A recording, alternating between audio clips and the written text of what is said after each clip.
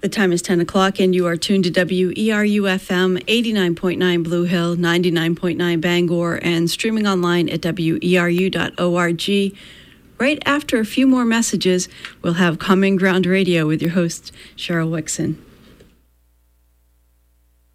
Support for WERU comes from Harry Brown's Farm, Starks, Maine, where there is music in the cafe at night and revolution in the air. Dig at harryshill.net and Facebook, Harry Brown's Farm.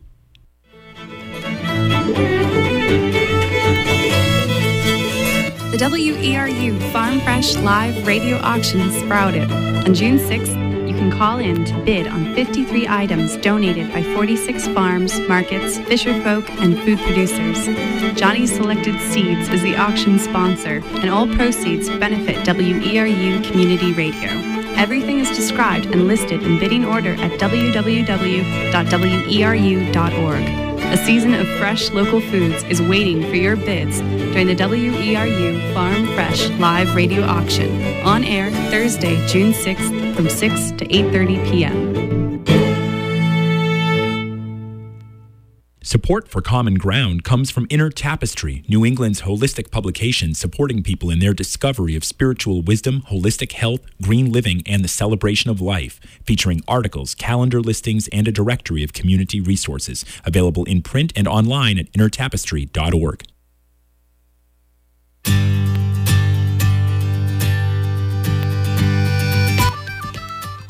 Good morning and welcome to Common Ground, an hour-long discussion of farming, food, and agriculture here in the wonderful state of Maine, hosted by the Maine Organic Gardeners and Farmers Association.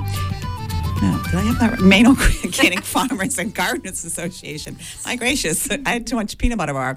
I'm Cheryl Wixon, and I work for the Maine Organic Farmers doing organic marketing. And our show this morning is going to be very appropriate on spring garden chores.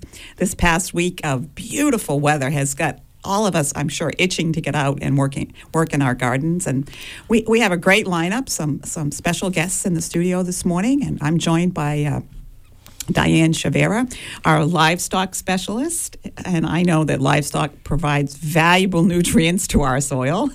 Right. Jean English, the astonishing and wonderful editor of our paper, and Beatty Parker. I think you've been with. You're celebrating many anniversaries. I'm another dinosaur. No, you're not a dinosaur. You're a wonderful relic. Right.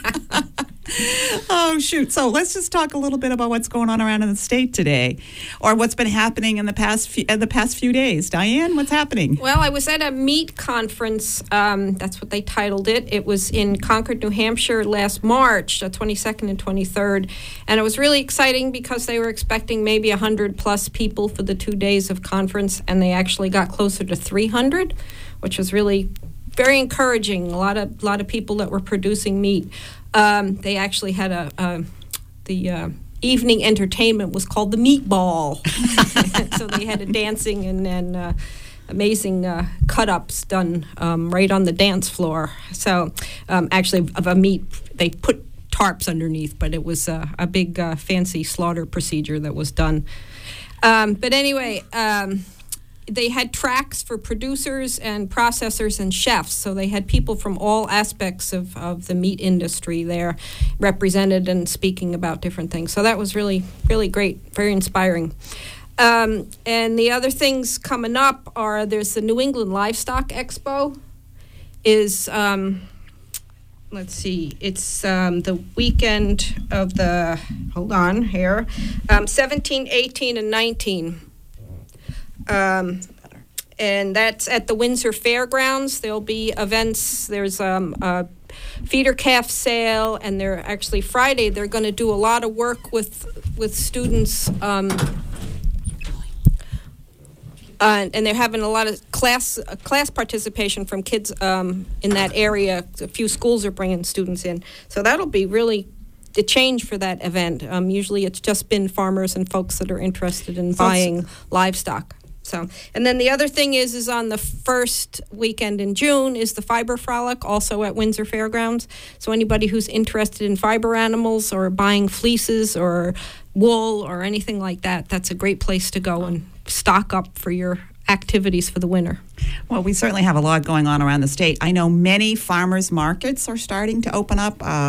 The Orono Farmers Market is this is a big weekend for them. Ellsworth, this is the first weekend that they're opening for their summer market series. Blue Hill. So folks, that if you're interested in getting a little tired of some of those root vegetables and want some of those spring green things, I heard a rumor that there might be some fiddleheads popping up these days. And I know my asparagus are about 2 inches out of the ground, so I know those things will be coming soon. So and all these types of events and activities, you can find out more information on our website, www.mofca.org. So I think this is a very appropriate topic this morning to be talking about spring garden chores. And maybe Jean and Beatty, you might just tell us a little bit about why you folks are so appropriate to be speaking to this. And go ahead, Jean. Beatty's deferring to me. Not really sure, but we were available today. No. Because I begged them nicely. And they're both doing a great job, and they've been doing it for a long time, working in their gardens. And Beatty has a beautiful one, and so does Jean. So. Well, Beatty and I are both home gardeners, and we get a lot of our produce from our own garden. We try to make it last the garden go as long as possible from spring to fall and overwinter some things. So right now we're working the soil, trying to keep ahead of weeds before they come up, turning the soil over. And I think both of us do a lot of soil fertility by adding grass clippings and leaves. So beds where we have that, we might be turning it under or just pulling it back so that we can plant. Just to set the stage a little bit for folks, Jean, just give us a little. I've never actually had the opportunity to visit your place. Just tell me, where you're located, and when you say you're a home gardener, what type of scale and what your setup is. I live in Lincolnville. It's a Zone 5 garden. It's about 3,500 square feet for the vegetable garden, which also includes raspberries. Mm-hmm. So I have beds that are about 2.5 feet wide with narrow paths in between, about 1 foot wide paths. So this is another thing Beatty and I do the same. We garden in beds so that we don't have to step on the soil once we prepare it, and that way it stays fluffed up, well aerated, and that's good for plant root growth. And so how long have you been working away at this in the Lincolnville area? Zone 5 is a good zone too, by the way, isn't it? It might have been knocked up to another. Yeah, are you I think we did now? get half a zone warmer with the last USDA map for climate zones. We've been in Lincolnville since 1985. All right. So I'm not quite the relic Beatty is, but...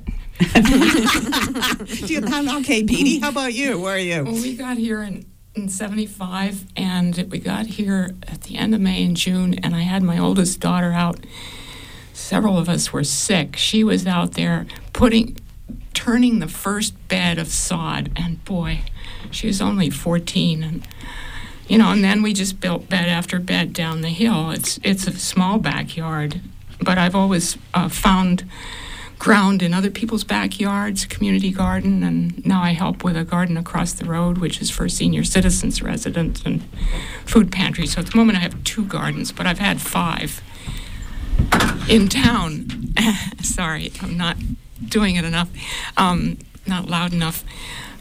So I've always had as much space as I wanted by begging or finding space other places. So are you in the Lincolnville area also? I'm in Camden. I'm right in town. And you can feel the difference of the weather going up and down the hill. It's incredible. It's like inland and out in the water and closer to the water. Yeah. So what kind of zone are you? Do you think you're a 5, 5.5? I like this 5.5 zone. 5A or B? Yeah. I don't know. I mean, we're cooler in the spring, and we have a really long fall, which is fantastic. So Modulated by the ocean. We might be the same district, but we're really not the same. Right. Yeah, because I'm not very far from Jean, and I think I'm closer to a 4. Yeah. Right. I'm quite and actually it's funny. It's like where my house is compared to even the end of the driveway. My driveway's about a quarter of a mile long, and my neighbors across the road will have stuff like her daffodils and things are up a week ahead of mine almost. And, it's just that distance. So I think I'm just in a little bit of a cold pocket or something for some reason. Might be the asphalt. Well, no, they're not that close to the road. No, it's far enough away that that wouldn't be having an effect. But I would imagine that almost everyone that has the opportunity to listen to us today probably has their ground that's not frozen anymore. Oh, and yeah. Things are starting No snow. So we're all starting to think about the fact, okay, now's a great time to get outside and do some things. So, Jean, you started speaking to some of the first chores that you folks like to do? Yep, just turning over the soil, pulling back any mulch that we've put on over winter. This is another thing Beatty and I do. I don't think either of us grows cover crops over winter because we're gardening right till the end of fall. And so we cover our soil with leaves and grass clippings to protect it over winter. Mine are just covered with the weeds that have come in, and then I start pulling them out. Yeah. I eat a lot of them. Dandelions are a great cover crop. Nettles. You don't want them in your garden, but they're good early on. I do a lot with leaves, so I'm piling the leaves on the leaf pile that are then going to break down and be turned into compost in the fall. And I might put some compost on now inside the tomato cages. I was saying most of my chores are sort of hardware chores. It's like, I'm digging, I'm turning the soil, but sometimes I don't get to that until I'm actually going to plant. And so it's like bringing the plant supports out, figuring out how I might keep the chickens off, the neighbors' chickens. Kind of hauling hardware and leaves around is what I've been So doing. it's sort of getting the whole landscape organized and getting things ready. Yes, so when you want to go, you're ready. You're ready to go, getting things out of the barn, so to speak, or the shed. Yeah. Yeah, I just sat and wrote down my rotation so that I'd know where to put one and what I needed to get tilled and done for this year. So I knew how many beds I needed because I'm increasing what I grew from last year, although not as much as years before. So I've got a lot that's been in permanent cover crop that actually I do a cover crop. Great. And my cow has been on, my cows and donkey have been on the part of my garden because it was cover crop and I'd put it into rye, and now it's just this amazing patch of clover and a little bit of orchard grass, which I actually have to be very careful and not let them eat too much of, but they love that to get in there. So how soon I'm going to turn that in and make it back to garden again, I'm not too sure because it's just such a good source of feed for them. So we're talking a little bit about getting the soil ready, and I know you folks have got a strategy in which you use a lot of grass and a lot of leaf clippings. I actually do a small cover crop, but by the time I get it in, it's like November. Yeah, okay, and it's really pretty late. So right now I've maybe have a few, a little bit of winter rye. So I know I pull mine and just sort of let it sit on the top until I'm ready to plant. So yeah, and I till mine. We have a borrow a tiller and put it on the back of the tractor. It's small. Our garden isn't that big, but it's just a chance to get. My husband likes to use the tractor, so everybody likes to play with their toys, right? When do you put your cover crop in? Well, I'm not as early as I should because That's the problem. But a lot of times, what I do is there's still some cabbage and broccoli plants out there that I never got pulled out, but there's rye underneath them. I just go out and I spread the stuff late in the fall, I don't know, September, I guess, and then it actually comes up underneath of the stuff that's still there that I'm still eating from. So that's kind of the way around it. Exactly, one way around it is to plant in between rows of broccoli and other crops like that. I have heard that you have to be careful not to get the cover crop in the broccoli head because it might sprout right in there. Yeah, that would be messy. Yeah, that would be kind of fun. That would be an interesting crop to try to harvest. So it gets moldy. So we've got. Go ahead, Jean. I was going to talk about composting a little. Yes, just a couple of my favorite ways to compost, and this is what I've been doing this week. Mother's Day is coming up.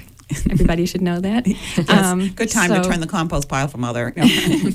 I got an early Mother's Day gift, which is bales of hay, so I make a compost bin out of hay bales. I think that's just about the easiest way to compost. Oh, what a good plan. So you actually take the bales and make a square. Make a square. Oh. 2 bales high, and then just start filling that. And I'm beyond the point where I'm going to turn compost anymore, and I don't ask anyone to do that for me. It's, so I know that I may not kill all the weed seeds and pathogens in the compost because I'm not turning it and getting it heated up 3 times, but this is my home garden, so I'm not too worried about that.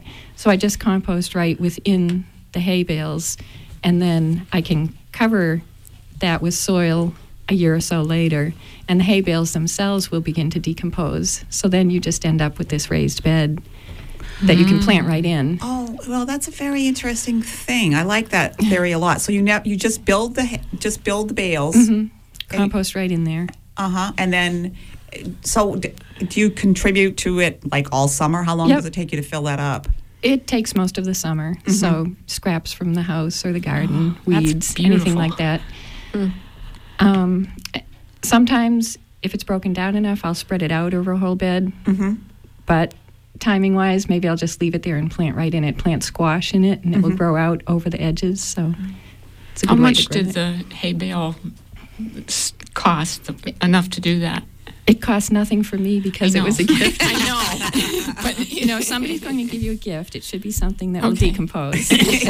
My basic philosophy Well, on gift something you giving. can eat or that would Or eat. Yes, right. Ultimately, that decomposes too. $3 a bale in Lincolnville for hay right now. mulch hay. Right. Yeah, that's a great. So I have 8 bales. You can make it with 8 bales. So that would be Okay. $24. Okay. Plus, you're getting all that fertility. Oh, yeah, no.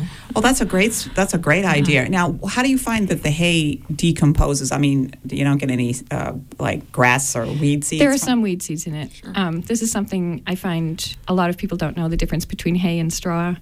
So hay is just the whole plant cut for hay. Straw is what's left after the grain has been harvested. So a lot of people recommend making straw bale compost bins or using straw for mulch because it shouldn't have so The many seeds. weed seeds in it. Right.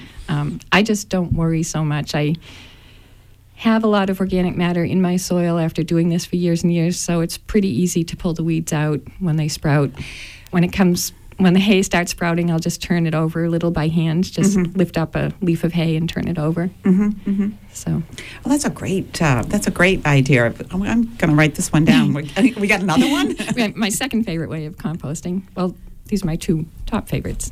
My son made one of those compost barrels for me. You can buy them, but they're pretty expensive. But he got one of those big blue plastic barrels. Those are bait barrels we call where we come from. Bait barrels? Yeah, they're bait barrels. Okay. Yeah. Sometimes they had fruit in them from... Right. Yeah, I've right. had ones that had orange juice. Yeah, right. So he drilled holes in it, cut an opening, and put a wooden door on it so I can feed compost into that. And he has it set up on an A-frame setup. So fill it up and turn it. And that's where I put things like if I'm putting onions that aren't looking so good anymore, and I Right. don't want the rest of the garden to be exposed to any potential pathogens in the onions, I put them in there. They heat up better, and they're a little more secluded from the rest of the garden.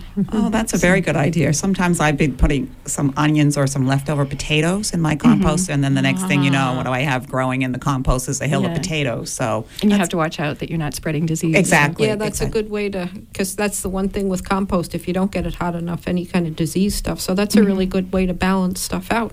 Good thought. That's a very good thought. In case you're just joining us, this is Common Ground, hosted by the Maine Organic Farmers and Gardeners Association.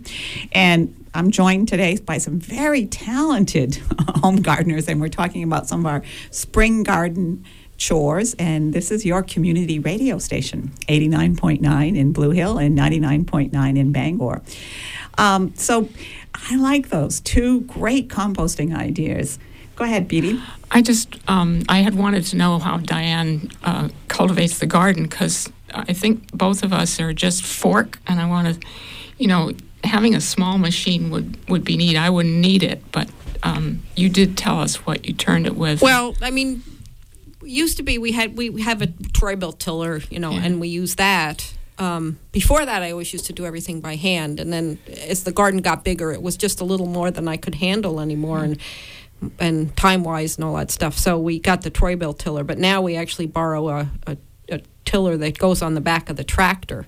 and it's only 4 feet wide, I think, and so we go cross actually and not up and down. So I don't have. I mean, my beds are still in the same place every year because we measure it out and that's where they go. So they always end up in the same place, but we end up tilling in between and kind of cross cultivating. So because we'll go across the garden, not up and down the way the rows go. So. Yeah, so I think we're mixing up soil from one place to the other. So I wonder how potent my rotation ends up being. Yeah. So I'm really happy with the fork, and especially being right in town. There's and it's hard to get a. But how long will I be able to do it? I don't know.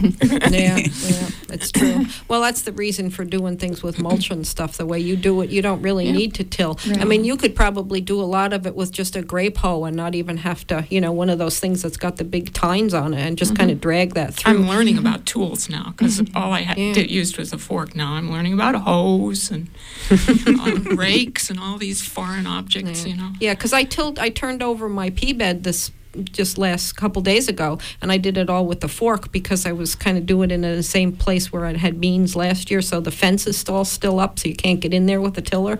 So I had to do it all by hand, and it wasn't, I was doing it, but I was looking at it thinking, I probably don't even need to do this because I'm actually, a lot of the microorganisms and stuff are on that top layer. And that's the kind of thing you want to continue. And when you turn it over, you're bringing up all the lower soil that doesn't have a lot of those microbes in them. So you've got to repopulate everything again. So if you just loosen stuff, you're actually doing almost a better job in a lot of ways. That's the reason for that. What do they call that big fork? That big broad fork thing that you actually just stick in and kind of wiggle around instead I'll move to that. Yeah, I think that would actually, and you can just do it mostly. It's just by weight. You don't have to have a lot of strength. Yeah, some of my beds I've had so long that they don't have too many weeds in them anymore. And I don't use a broad fork. I find that just a little too hard on my shoulders at this point. Okay. But I have a hay fork that I just can jump on, dig it down into the soil, and pull it back and forth, and loosen the soil, and then I move back 6 inches and do it again. With the thin tines then? Yep, very thin tines. Okay, so even easier to get in. Right. Yeah. So we're getting our soil all prepared, so I'm getting very excited. So what am I going to do next? Can I plant my peas? Go ahead, Jean. Can I just add one more thing about soil prep? We did get someone contacting MOFGA warning us to watch out for manure and hay that you bring into your garden or farm that might have been treated, or on a farm where they used an herbicide, an aminopyrrolid herbicide that can survive composting. It can be present in hay and manure. It goes right through the animals that eat the hay. Say the kind again. Aminopyrrolid. Okay. Related to clopyrrolid.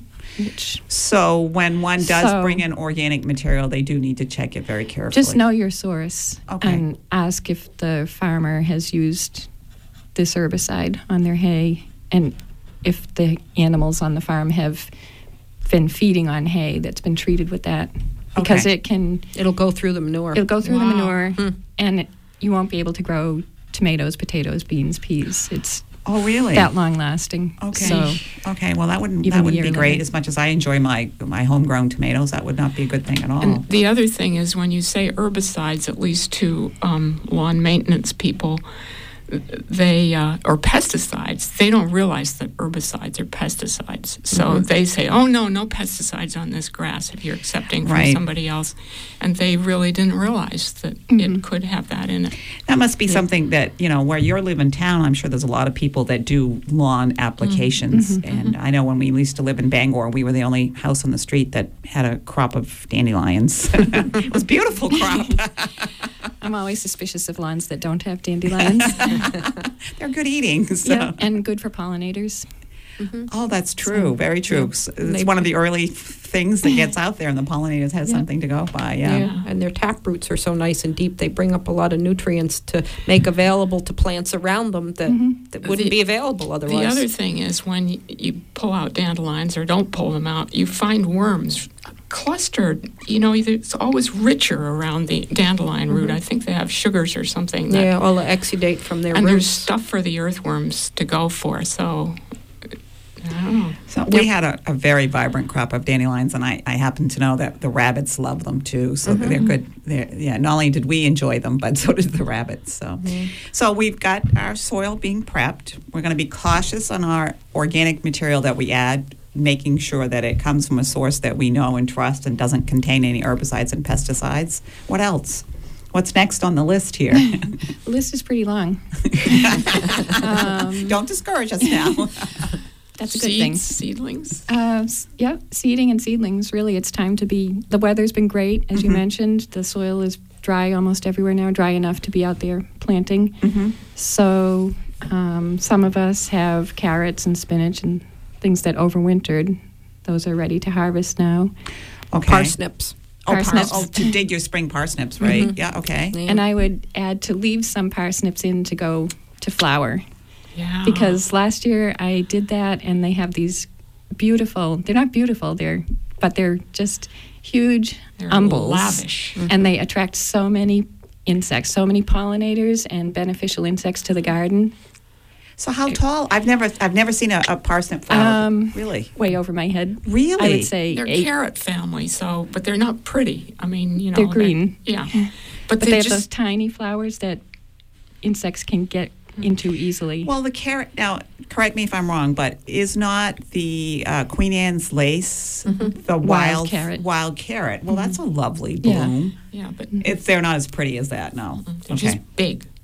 And lovage does it too, and that's the same family. I have that in several edge places, and now's a good time to eat the stalks when they're coming up. They're like very nice celery. So what types of things can one be planting now? Obviously, I don't think I'm going to be putting my tomato seeds in the ground. And I suppose, I don't know about you folks, but I run around with a thermometer and take my soil temperature. I know you're an engineer. So. Yeah. I don't do that. I just go by feel and years of doing things around the same time. So I'll be transplanting lettuce and kale and things that I started inside the cool weather crops, the ones that can take the low night temperatures now. But anything that is not cold tolerant, like tomatoes and peppers, I'm waiting until about Memorial Day to transplant them out. So I start them indoors. I bring them into the house in the evening, put them out in the attached greenhouse during the daytime, if it's warm enough. Well, so if folks didn't have the luxury or the time to start their own seedlings, I know there's a number of garden centers and even actually some of the farmers markets I spoke about. I know a lot of our farmers start seedlings and bring them to farmers markets for folks to start. And the Fedco tree sale is this coming weekend up at in Clinton, and there's a lot of seedlings there from Checkerberry Farm. I know for sure. Oh, so good. And I actually got some stuff I ordered stuff, so I got to go last weekend. So I got some things last weekend. It's really fun to go up to Clinton and see what they've got. It's just a blast. Yeah. It's a long way, but I love going just to see what other people are growing, and then of course I'm a food hoarder, so then I'll bring them all home and want to plant them all. So you basically your lettuces, your chards, your spinaches, all your greens, all your cold tolerant, cool season crops, right? Yeah. And you can direct seed carrots and beets right now. Okay. We do have a garden calendar on MOFGA's website. The website name is really long, but if you just put into your search engine MOFGA garden calendar, it should come up for you. And that tells you the appropriate time when you should be thinking about planting things. Right. When to start things indoors, when to start them outdoors, and when to transplant them outdoors. So is it too soon now to be starting things like tomatoes and some of your pepper plants? It's a little bit late almost to be Is it starting really? them. Oh, really? Yeah. Okay. Well, I don't ever start my tomatoes till, actually I should have done them a couple days ago, but I don't start them till later, because even putting them out in my hoop house, if I put them out when they're really big, I feel like I'm setting them back just as much as trying to do them later. 6 weeks of age is a good time to set them out. So I figure if I'm setting them out on Memorial Day, I start them around April 15th. So one has to sort of adjust. Backtrack from when you think you're going to be planting. Now, I'm more like Beatty in that we have a very, very slow spring because we're right on the ocean. But I don't sometimes have a frost until December. But I really can't often plant until June. into the middle of June, I can't get my tomato plants in because my soil temperature, running around with my little thermometer here, my soil temperature doesn't get above 50 degrees. I put jugs over them as a sort of greenhouse, jugs with their tops off. And if you have really big plants, then that doesn't do. But I plant them deep, and I put the jugs over them, and then I have to remember to take the jugs off or open them if it gets hot. Because you don't want to fry them up, right? So folks should really pay attention to the zone and their local conditions, and before they start, getting very excited with all these tomato seeds. I see a lot of tomato seedlings right now, and I'm thinking, I'm very tempted. We've had some beautiful days, but it's been below freezing still in the evening time. You learn your microclimate too. I mean, it's not just your zone; it's your microclimate. But the other thing is that we've been having temperature extremes much more drastically up and down than I remember. I remember really cold springs, but now we get hot blasts and then get cold blasts. So it's a whole different how to take care of those plants going through those things. And later is probably better. I'll throw out Swiss chard as a fail-safe crop that seems to be resistant to those highs and lows. People are starting Swiss chard as seedlings now, and they do well. Yeah, I didn't think you could do that. Oh, I always do that as a seedling and then let it grow really big. Yeah. Well, I've done it both ways, depending upon, how much time and how much ambition I have. But I found if I start the little seedlings, then I can identify the the bright lights. Then I can play with the colors as I plant them. Okay, all right. So. But that's a fun thing to do too. So and Swiss chard is one of those crops that just keeps giving and giving and giving. Yeah. So, if you have any tendencies towards oxalic acid, kidney stones, don't eat too much of it. we did that one year, and it grows really well in my greenhouse that's off the house, and it'll grow and doesn't get any bugs on it or anything. It went all winter long, and we ate a lot of Swiss chard one winter. But my husband wasn't too happy when he got kidney stones. Yeah. Oh, that wouldn't be good. So that's a warning that comes with spinach, and also we French have sorrel. Sorrel is ready to eat now in the garden, by the way. And even purslane. A lot of asparagus too. Roberta has written an article about purslane for this coming issue of the Mafka paper, and that too can have some oxalic acid in it, but it also has omega-3s in it. So it's a balance. I mean, we have to find all these foods that you just work. have to eat a lot of different stuff. Right? Yeah, well, that's what we nutritionists say: eat a wide variety of fruits and vegetables.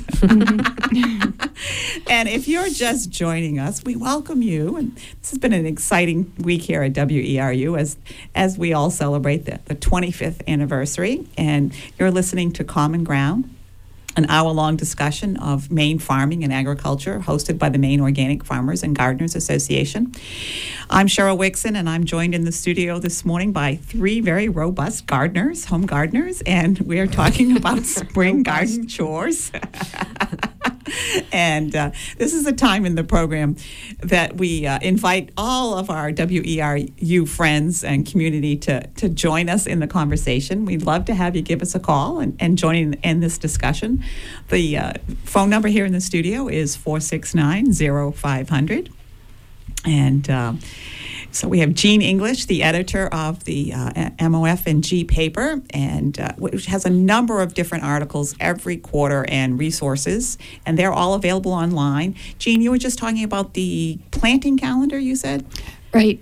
We have a calendar on MOFGA's website. That the calendar ran in the MOFGA paper at one point, and we've been gradually putting old issues of the MOFGA paper on our website.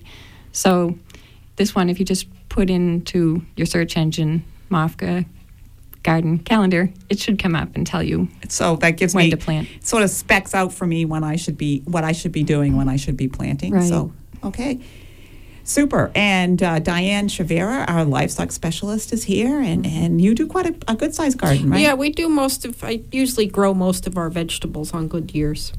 So between keeping things in the freezer and root cellar. And then, okay, great. I believe we have a caller on the line. Good morning. Could you state your name and where you're calling from, please? Oops, I guess I was a little premature. Oh, go ahead, Jean. I was talking a little bit about encouraging pollinators and beneficial insects to come to the garden. And one other thing I do is grow a type of sunflower called Mammoth Gray. It also grows very tall, and you can plant beans at the base of that, pole beans. Okay. About 4 seeds, and let them grow up the stalk. So the sunflower invites pollinators, and it also serves to support the beans. Oh, that's a good idea. But now, when can you put your sunflower seeds in? In my garden, around Memorial Day. Okay, all right. But I sometimes start them a couple of weeks ahead of time indoors. Okay, super. I think we have a caller on the line. Good morning. Can you state your name and where you're calling from, please? Yes, good morning. Catherine from Appleton. Yes, good morning, Catherine. Good morning. I want to tell everybody about a wonderful movie that you can Google called Back to Eden. And it's a beautiful movie that you just go to the site and you can just watch it. And it's all about wood chips, and it's this farmer out in Oregon. And so last year, I got from my man who delivers my cords, he has substantially composted wood chips. And so I got him to deliver me a dump load. Oh, gosh.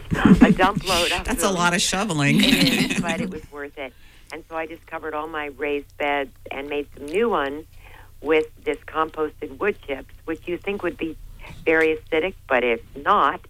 And I am going to try to do a new type of gardening this year. I would love to be doing the permaculture, but I just don't have the space, that of the Three Sisters idea, where you plant a stalk of corn, you plant the beans to grow up, and you plant the squash, and the three work together. But I just don't have the space. I live in a small property.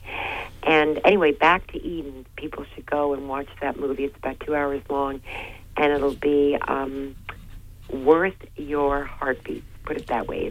It's definitely meaningful time to spend. And then let's not forget the seaweed that we can get. I go and gather the dried stuff that's come up from the storms, and then I make a seaweed tea. And last year, my tomatoes got to be 14 feet high and very productive. Wow! How did you harvest them? With also the calcium from my crushed, what do you call them? Eggshells, Catherine. Eggshells. Look for the words. But yeah, I've already planted outside. I've already planted my kale, my spinach, and my lettuce, and it's all coming up. And my cat loves it as a kitty litter box, so I get from the dump these wonderful screens that people are throwing out, and so I cover those beds so the cat won't dig, and then cover them at night if I think it's going to be really cold. But yeah, I'm starting out. I don't start things inside, but I definitely am planting beets today, and I live in Appleton, so it's not as warm as it is on the charmed coast of Camden. It's not so warm. But I can't find manure anywhere. Nobody seems to have any manure. I have horse farms all around me, and I would take that old manure, but I don't know. Maybe people are waking up and making compost, which is great. Oh, well, great. Well, thank you so much for your call, Catherine. Love your program. All right, thank you so much. So I think we have another caller on the line. Good morning. Could you state your name and where you're calling from, please? Good morning. This is Mavis in Sullivan. Good morning. And something that I've always been puzzled about, I work my garden with a fork, and I put the amendments on top, the compost and the manure, and then I turn it with the fork. Mm-hmm. And so I'm confusing all the layers of the soil. And I know if you use a broad fork, et cetera, you're supposed to keep the layers kind of as they are. But if you do that, then how do you get the amendments down into the root zone? Well, this is Jean talking, as you put the broad fork, or as I use just a hay fork, put it in the soil, you wiggle it back and forth, and you can wiggle it pretty far back and forth, so you're creating channels, and I would say about half of that compost sinks down into those channels as you're doing that. You wiggle it kind of from side to side? Side to side, back. I do it toward me and away from me. Uh-huh. Yeah, the hay fork sounded like a good idea. That works better for me. Other people like the broad fork. It just depends on how you're built, I guess. Right, yeah. Yeah, where your strength is. Where your strength is, right. Okay, so you're not actually then tossing the soil. You're just sort of wiggling it around. That's right. The only time I would actually turn it over is if a bed has gotten ahead of me and it has too many weeds in it. Yeah. Right, because if you do start turning it over, then you're going to start all those weed seeds that may be way buried, you're going to start bringing those up to the top, right? Yeah. Yeah, that's the other reason not to be turning stuff. Okay, that's a good point. That's a very good point. So thank you so much, Mavis. Did that help you? Much. Yeah, thanks for your call. Yeah. I'm no longer confused. Well, good. Whoa, that's a big deal. I'm going to get out there. All right, let's go. That was a good call. Thank you very much for ringing in. So, all right, we have another caller on the line. Good morning. Could you state your name and where you're calling from, please? Hi, it's Chris, and I'm calling from Hancock, and I may be one of the world's laziest gardeners. I want to hear people talk about growing potatoes in straw and how much you should put below it and when and where you put your amendments in and how much straw you should put on top of it. Oh. And I'm going to hang up and take your answer off the phone. Oh, okay. That's the way I did it for a long time, was in the hay or straw. I'd get hay that didn't have a lot of weed seed in it, that I knew that was at the right stage of its growth so that it wasn't having a lot of seed in it. But I put the potato straight on the ground, or else like put it in the ground, just like just with my hand, just dig it in just so enough to cover it, and then just put enough hay on top of it so that it's covered, and then as it grows, add more hay on top of it. The only problem with that is that I found was that if I had any rodent issues, that the rodents really liked being underneath the hay or the straw, so a lot of my potatoes ended up chewed. So that kind of depends upon what your situation is like. What about as far as or any fertility amendments or something like that? Yeah, I don't know. I don't put anything. I mean, Okay. I never really did. I kind of dig stuff into the soil before I got started. So, Okay. Yeah. How about Beatty? They're not really big eaters, and they want to be acid, so you don't want to add lime. Right. But I use town leaves, and I realize that people further in might have trouble getting them. I've been trying to hook country people up with city people so that they can get from particular backyards where there's not a lot of garbage in it.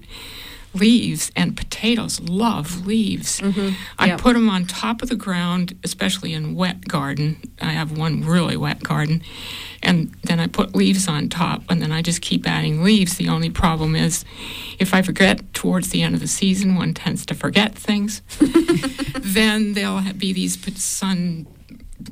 greened potatoes, so you have to keep after them. Right. Yeah, exactly. And I really don't have potato bugs. Mm-hmm. I mean, I'm not sure that's across the board, but Yeah, I know. Eric always talks about how using the hay or the straw for mulch on them helps keep It really cuts down on the potato beetle bugs. problems. Yeah, Right. Yeah. The other thing, just a quick, you don't want to put any manure in the ground that you're growing potatoes because they don't like that. They get scabbier. Really? So sounds like a great way for, I won't call it a lazy gardener, but for an efficient, how about we call it an efficient gardener? It makes it so you don't have to dig the potatoes so much. You're just lifting the hay up. And it's like looking for chicken eggs under the chicken. It's so fun. Yeah, and a lot less stress. Or I don't know. You go out there with the fork and you're trying to turn them over to get the potatoes, and they always end up stabbing them, and it's so discouraging. Yes, it is. So. Oh, that was a great question. Thanks for that call, Chris. I think we have another caller on the line. Good morning. Could you state your name and where you're calling from, please? Good morning. It's Sydney from Dover Foxcroft. Oh, good morning. Great show. It's just exactly what I'm doing. I have oak trees, and I want to know what to do with these oak leaves. The only way I can actually do anything with them is mulch them up with a lawnmower, and then pick up the pieces because they never rot, and slugs love them, and they're all over the place and not that useful. And when you trim back some of your oak trees that will be shading your garden, when you've got manure in there, their root system will come way, way, way out from the tree and invest into your beds. I finally got a Troy built that I'm going to use around to kill off the roots so they won't go into the beds. And a useful tiller that I found machine-wise is an old front tine job, and you take the two outside ones off So you've just got a small machine that can go in between your aisles and go in, and it raises up your mounds for you. Thank you. All right. Well, thanks for the call. Do you want to tackle that one, Beatty? Yeah, I have a magnificent oak tree in the backyard, and I do collect the leaves. And what I try to do with them is get them to break down more before I use them. I put them with other kinds of leaves as well, I must say, maple, in a great big heap, and I leave it for the entire summer. They were collected the year before in bags around the house. And I let them, they break down with fungus, really, more than bacteria, and they sort of need to sit. I do add urine, which the household produces, and That's the household. By the end of the season, I get some kind of nitrogen source, and then I compost them. So then those leaves, actually, the oak ones especially, don't go directly on the garden, although they can go under shrubbery. They're great. They really aren't acid anymore after that, and I'm not sure anything that really breaks down composting, it isn't acid anymore. So that's what I do with oak leaves. Oh, yes. Go ahead, Jean. At the end of the season, when all the leaves have fallen, my last mowing, I mow to collect leaves, and we have one of those bags on the mower that catches the clippings. So I let the grass get a little higher at that point. So I'm mowing green grass and oak leaves and maple leaves primarily, and they're all getting chopped up and mixed together. That's your nitrogen source. So that's my nitrogen source to help decompose the leaves, and that's what I spread on the beds over winter. And that's perfect. A lot of it is gone by spring and or it's broken. all shredded and fine and it's beautiful stuff. So that's that was a great call. Well, good idea. We're in case you're just joining us here on your community radio station, WERU 89.9 in Blue Hill and 99.9 in Bangor. This is Common Ground, hosted by the Maine Organic Farmers and Gardeners Association, and we're having a very lively discussion about spring garden chores. If you have some burning questions that you'd like to ask our prolific home gardeners here, or just a comment, we'd love to have you join in the conversation. The number here in the studio is 469-0500. And we've been talking about leaves and compost and tilling and adding organic material and when's a good time to start plants. And I'm getting very excited. When I get out of here today, I'm going to go right to my garden. I'm going to be planting my peas. And Jean's told us that there is a calendar that on the MOFGA website that one can look at to sort of help gauge when you can be planting things and when you can be starting things in your own garden. So I think we have another caller on the line. Good morning. Could you state your name and where you're calling from, please? Yes, it's Catherine from Appleton again. I wanted to say something. I remember as a little girl, I was told, well, if you cut an earthworm in half, it'll become 2 earthworms. Not true. And I always feel badly about tilling. I know when you have a big garden, you probably have to do it, but you are killing all those earthworms. I mean, yes, it's adding to the soil, and we're all on the food chain and blah, blah, blah. But that's why I just don't disturb my soil. I just don't.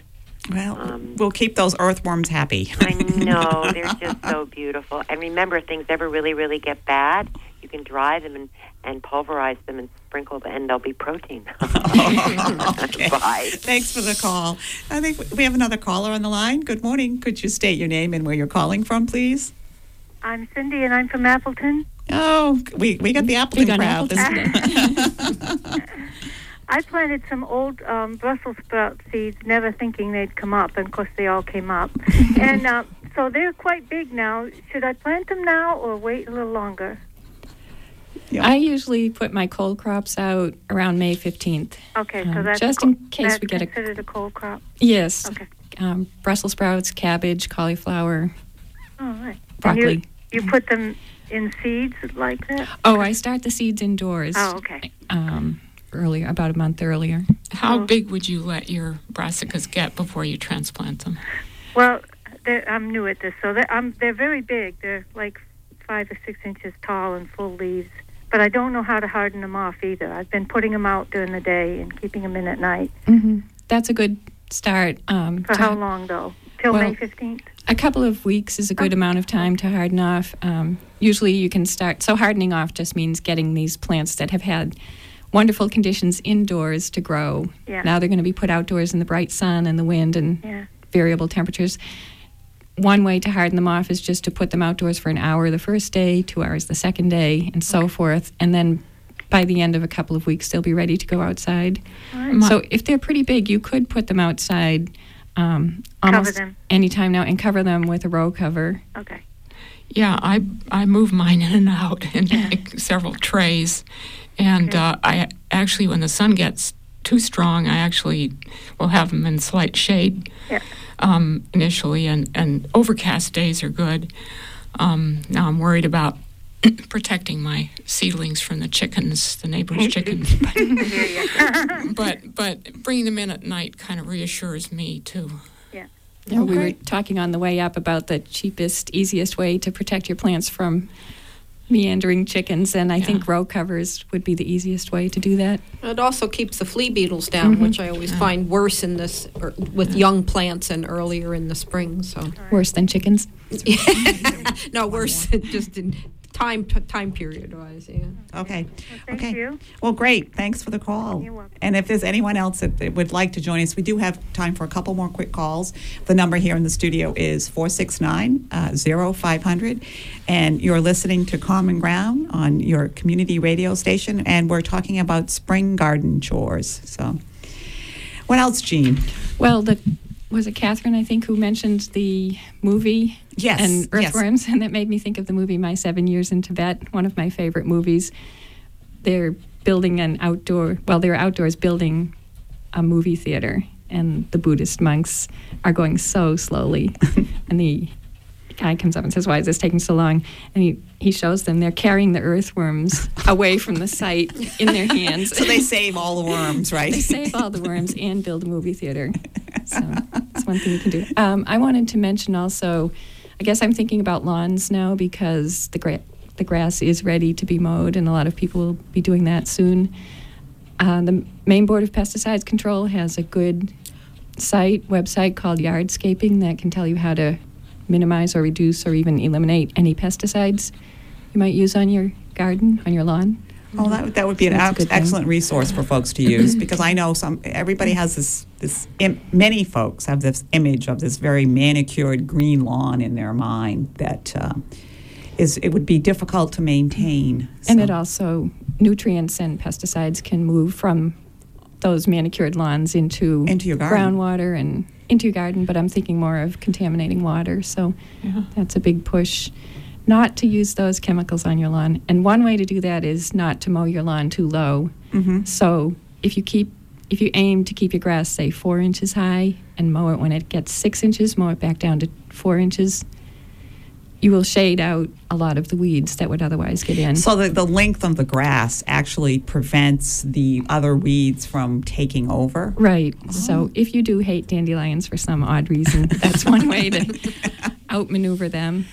Oh, I never realized that. So 4 inches height, and then when it gets to 6, cut it back. That's what I aim for. Mm-hmm. Paul Tukey's book on organic lawn care is also excellent. There's really no reason people should be putting any pesticides on their lawns anymore. I know, because it just, when it rains or whatever, it just washes down into the storm drains, and then it goes into our waterways and into the ocean. So yeah, that's an excellent tip. So.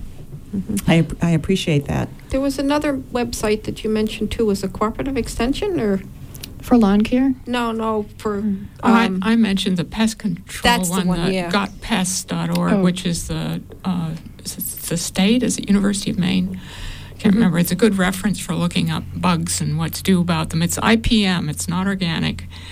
Hopefully it has some organic information on it, too, but it really looked nice to use. I just looked at it this morning. But it's good for identifying pests. Yeah. And that's the first step, is to know what you're trying to take care of, and then figure out if you can how you can manage it. It didn't have everything, but, there's a lot out there. Mm-hmm. Really good pictures. Right. Yeah. So I have a really good example of that in my greenhouse. I had this really ugly caterpillar-looking thing, and immediate reaction is to squish it, Well, after I squished it, I went and looked to see what it was, and it was a ladybug larva, and it was like, what a mistake that was. So Those are never the do it oddest again. They are really ugly, scary looking things. I think if you like did them under a microscope, they'd be... They look related to potato bug larvae, the little sort of points coming up around. Yeah. So, speaking of which, something that we often have, although we haven't this year because it's been so dry, is slugs. Let's talk about slugs.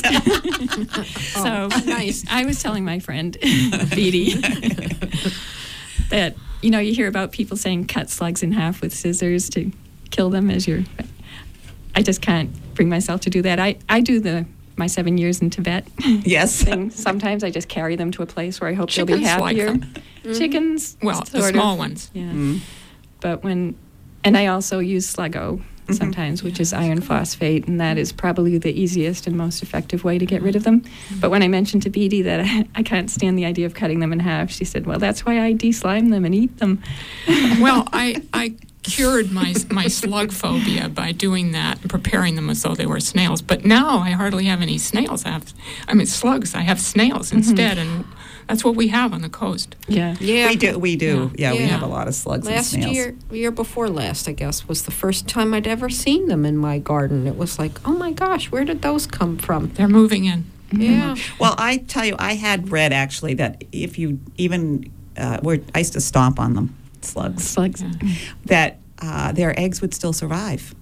So here I would be stomping on them, right? And what they had for eggs in them would still survive. So I actually do what I call slug patrol every morning when it's still quite early. I take a jar with some soapy water in it and a pair of tongs, and I go. You're not going to touch them. Well, they're so slimy. Yeah, no, it's hard to get it off your hands. Yeah, it is.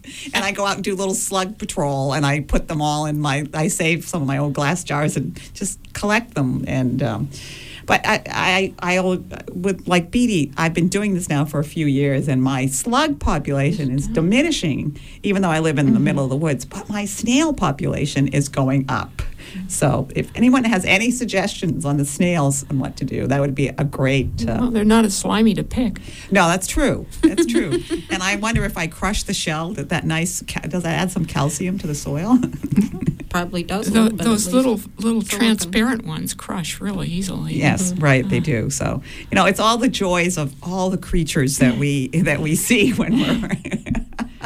What are some of the other pests that people might want to look out for, be aware of? Well, I think your idea of going out in the morning and doing a patrol works for a lot of different insects, like cucumber beetles and potato beetles and everything. So and then the Japanese beetles. Do you have them yet? No, they're coming.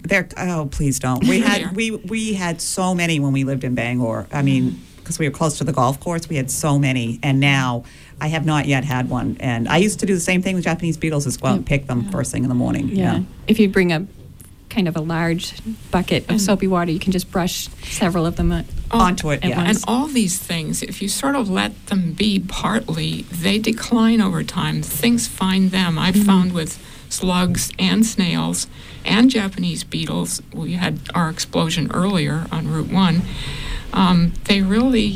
they're not as explosive anymore. So. There is a parasite that's affecting Japanese beetles now. So if you see a beetle with little white dots coming out of its thorax, those are eggs.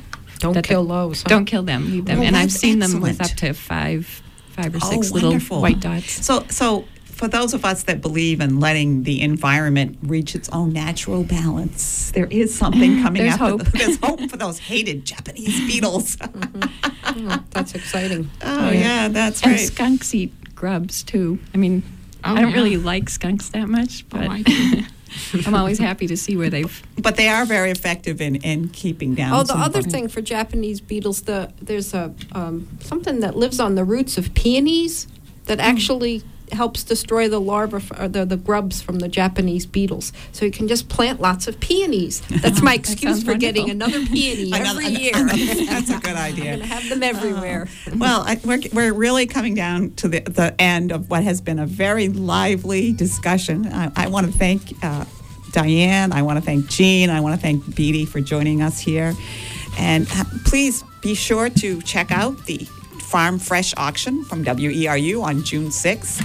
And Common Ground will be returning again next month on June 7th. Our next show will be on homesteading. And so for the Maine Organic Farmers and Gardens Association, this has been Cheryl Wixon. I want to thank everybody. I want to thank my very patient and tolerant engineer, Amy, and we'll catch you next month. Thanks so much.